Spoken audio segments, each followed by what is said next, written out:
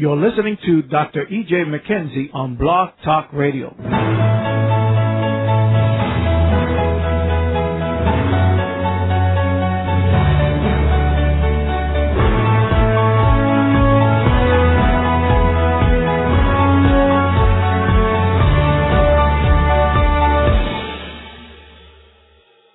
This is Dr. E.J. McKenzie, your host of The Master Key. Everyone needs someone in their life to unlock their destiny. God always brings someone into our lives to unlock us from one dimension to another dimension. I believe everyone is a key and everyone is a lock, and so therefore, or a door to someone's destiny. Today we're going to do something a little different. There's a message that I shared a few weeks ago called The Anatomy of Man, Characteristics of Carnality. Man is a tripartite being, spirit, soul, and body. Those that belong unto the Lord, born again, spirit has been born again or became alive. And so what happens so many times, we are born again, but we're experiencing great levels of defeat and failure, but we don't know why. So we want to share some of the manipulations of the powers of darkness to try to hamper and stop you and I from discovering who we are or to walk in the fullness of who we are. But before we do that, I want to give out a guest call-in number, which is area code 347-237-5493, 347-237-5493. But also want to share with you that on Mondays and Fridays we're going to be changing schedules a little bit next week, and until we get back on track week after next, we have a prophetic training that we're going to be doing, activating people in their gifts that God has placed on the inside of them that they do not know that they have. This is something that you really, really want to be a part of if you've never been a part of it, and so we can help you to hear the voice of God. It's God's will that all of his children hear his voice, and a lot of people don't know how and don't know what dimension that God has assigned them to relate to him by seeing or by hearing or by sensing. So therefore, you would be tremendously blessed if you ever want to be a part of this training. It's starting next Thursday, Friday, and Saturday. You got to be a part of that. And it's not too late to register. You can go to our website, ejmpcc.com, and you can register there. So Monday and Fridays, it'll be myself that will be sharing with you. Tuesday and Thursday will be my lovely wife, Prophet Captain McKenzie, will be sharing things concerning women and womanhood, kingdom women. And on Wednesdays, we will be coming together collectively, doing some things on marriages. I hope you enjoyed the broadcast on yesterday concerning relationships that Kathy and I host together. On Saturday, we will have a 2-hour segment. It's going to be for those that desire to call in to receive prayer, intercession, warfare, and we're going to be raising up prophetic teams. I won't say raising up, but developing. I'm already beginning to talk to some that's going to have a prophetic school, and we're going to have them to come together, and that we'll be able to speak into your life the heart and the mind of the Father. So let's get ready to go into this segment that we're going to be sharing with you today, the anatomy of man. I really believe it will be a blessing to you. Let's do that now. Tonight we're going to start something a little different tonight. We've been teaching, subject is the anatomy of man, the characteristics of carnality. That's our subject, the anatomy of man, the characteristics of carnality. Now the reason, and I want you all to hear the heart of God tonight, and I don't want you to sit up under the word of the Lord tonight judging nobody, focusing on nobody, this fit, this person, that fit. I don't want you focusing that way. What I want you to do, I want all of us, when I say you, I'm talking about all of us. I want all of us, as we're hearing these different characteristics and attributes of carnality, let us allow the Holy Spirit to minister to us personally so we can get healed or delivered from it. Amen? And so you and I can begin to experience what spirituality is and begin to walk in it. So we're going to be giving some characteristics of carnality. There's three type of people in the world. There's natural people that is not born again. There are spiritual people that is born again and live and move by the Spirit. And there's carnal Christians. Carnal Christian or carnal people is Christian that has accepted Jesus Christ as Lord and Savior but has never experienced Him. They still walk under the influence of their five senses. They're still dominated by their five senses, and they're dominated by their emotions. That's what the natural man is dominated by his five senses and his emotion. He don't live in the Spirit because he's not born again. So there's three types of people in the world, three types of people that the Bible brings out. You got the natural, once again, you got the carnal, and you have the spiritual. Now, let's look at something in the Word of the Lord, if you will.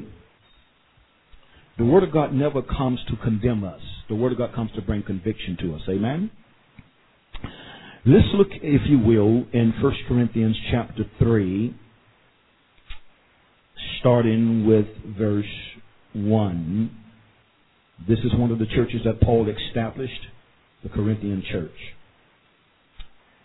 Now notice here, he start off in verse 1, he said, "And I, brethren, could not speak to you as to spiritual people, but as to carnal, as to babes in Christ."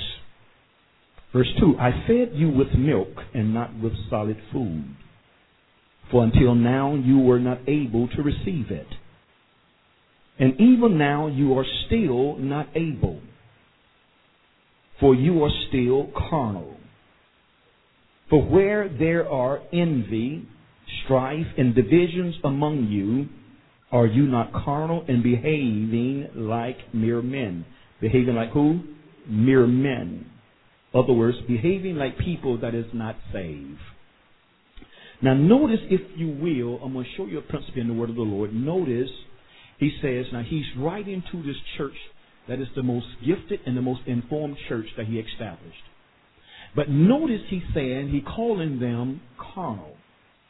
And notice that he's speaking to them and say, I can't even talk to you as spiritual people. So that means, listen then, that means that the letter that he wrote to them was from a natural perspective and not a spiritual perspective, because he's writing under the inspiration of the Holy Spirit. So if he's writing upon the inspiration of the Holy Spirit, that the things that we read that we will call deep, Paul is not calling them deep at all. Let's go to chapter 1 and notice what he says in chapter 1. 1 Corinthians chapter 1, beginning at verse 4. Notice what he says here in the word of the Lord. "I thank my God always concerning you." Now this is a letter that he's writing to the church. "I thank my God always concerning you for the grace of God which was given to you by Christ Jesus." What was given to them? Grace by who? Christ Jesus. Watch this right here, verse 5. "That you were enriched in everything." It was what? In everything. "That you were enriched in everything by him, in all utterance and all knowledge." Now this sounds contradictory, doesn't it? Because notice he said here in chapter 1 that you was enriched by Jesus Christ in everything. You was enriched in all utterance. You were enriched in all knowledge, according to this right here. Verse 6. "Even as the testimony of Christ was confirmed in you, so that you come short in no gift." You come short in what? No gift. They was the most gifted church. I mean, all of the 9 gifts of the Spirit was manifested in this church. And he said, you come short of none of them. That's just here. And this should help us to understand some things. In my prayer is that we will examine ourselves in the light of the Corinthian church. So he says here in verse 7 again, "So that you come short in no gift, eagerly waiting for the revelation of our Lord Jesus Christ." Now this is amazing here for the simple reason in chapter 3 he called them carnal. In chapter 1 he said that you was lacking in no gift. You was, when it come down to the utterance, when it come down to knowledge, there was no other church that surpassed you. You gifted, you talented, you got it all. The grace of the Lord Jesus Christ was confirmed in you. Then he turns around and says you're carnal. I can't speak to you as spiritual individuals. Now, watch this right here. Haven't that been the manipulation of the enemy against the church today? Don't we call people spiritual that flows in the gifts? Don't we call people spiritual that have a great understanding of the word? When I say understanding, we got it up here. They had it up here. They was gifted, they was talented, but yet he called them carnal. Why did he call them carnal? Because he said where there's envy, when there's strife, and when there's division among you, he said, even though you flow in the gifts, even though you have all this knowledge, even though you're gifted more than every other church I ever established, you are still carnal and you act like mere men. So there's a danger here. I believe what has happened to the church, ladies and gentlemen, is this right here. What has happened to the church is that the leadership is our fault. The enemy has raised us up and shifted in us.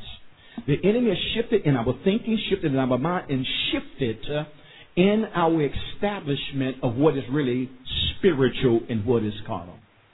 The majority of us came to discern what is carnal because the standards in our church is carnality. Because what we do, we exalt people just like here. Now, Paul haven't exalted them. Now, Paul is confronting them. Paul is exalted in chapter 1, letting them know who they were, what they have received by grace. He said, then he turns around and says, you're carnal. Because evidently they thought that they were spiritual because of their gifting. They thought they were spiritual because of their intellectual understanding of the Scripture. They thought they were spiritual. Why you say that, preacher? Because when you continue to read the word of the Lord, they begin to challenge Paul. They begin to challenge him in who he was. They begin to challenge his apostleship, and they begin to challenge him with the information that they had, because they had great teachers come in amongst them. Paulus came by, and Paulus was considered one of the greatest teachers at that time. And so they got filled with so much information, they start challenging Paul. And that's why Paul wrote in the Corinthians, he said, you don't think I'm coming, but I'm coming.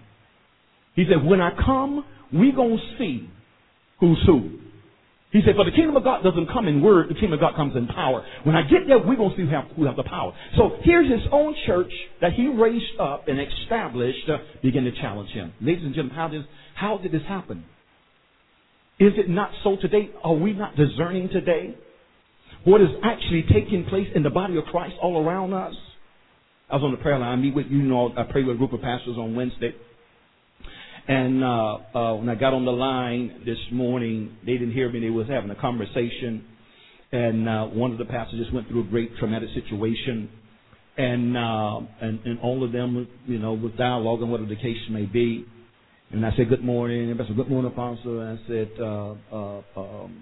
what's happening here? And they began to talk about what's transpiring, whatever the case may be. And one of the pastors was up in the New Orleans area and talking about how it flooded up there in the area that he was in, and he was on the way to another meeting. And they was talking about the things they was going through. I put a question. I asked them a question. I said, well, what is God saying to us? Everybody talking about everybody going through. I talked to another pastor yesterday. I hadn't spoken to him about a year. And then two pastors yesterday. One had spoken to a year, and another one just had a stroke. As my wife did, they know that the person had a stroke. Said, no, pastor down south just had a stroke. But I asked him a question. So I said, why do you think that God is challenging us leaders? What do you think? But make a long story short, everyone dialoguing was good. What everybody said. I said, let me share something with you. We need to quit ministry. We need to quit it, or we need to shift. How many of us have a passion unto death? How many of us is in this thing unto death, that I'm willing to die? And I shared with them the statement that your brother-in-law had shared with me, that when he was in Africa with Ron Barkey, and one of the pastors asked one of the pastors in Africa, he said, why don't we see signs, wonders, and miracles in America? And the pastor emphatically said, because y'all have welfare and we don't. In other words, you all got a system that you can depend on. We have no system. We have nothing but God. And that's why we see greater signs, wonders, and miracles over here, because we don't have an alternative. You all do. You got welfare, you got insurance. We don't have insurance. So you go to the doctor, you can get medication, whatever the case may be. If God don't show up, we die.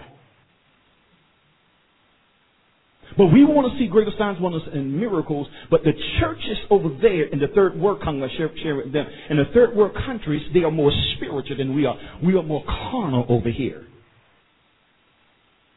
We are inundated with information. We got more knowledge now, probably in the church, than in the history of all the church age put together. But yet we're less powerful here in the United States. Because we have babies running the church. When I say baby, I'm not talking about age-wise, chronologically. I'm talking about spiritual. We faint at the first test, the first trial. We faint. We give up. When the first thing hit us, we panic. Let's look at these, if you will. These are characteristics and attributes, and I know we're not going to be able to finish this today. Let me give you another scripture before I go over to the characteristics. I got about 31, 32 characteristics of a carnal Christian, or a carnal believer, or a soulish believer. Romans 8, verse 6 through 8 says,